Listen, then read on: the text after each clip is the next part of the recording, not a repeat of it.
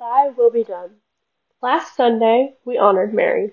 When asked if she would be the mother of God's only Son, her response was, "Behold, I am the handmaid of the Lord. May it be done to me according to your word." Mary was only a teenager. She easily could have ran and hid. Mary could have told the angel she was too scared or too young. She could have asked for more time to pray about it, or Mary could have just said no. But she didn't. Instead, her immediate response was yes.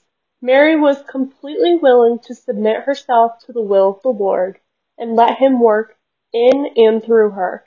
Sometimes God calls us to difficult things that seem far above us.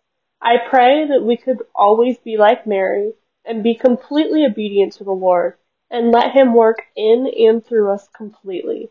As always, I hope you have a wonderful rest of your day and a wonderful rest of your week.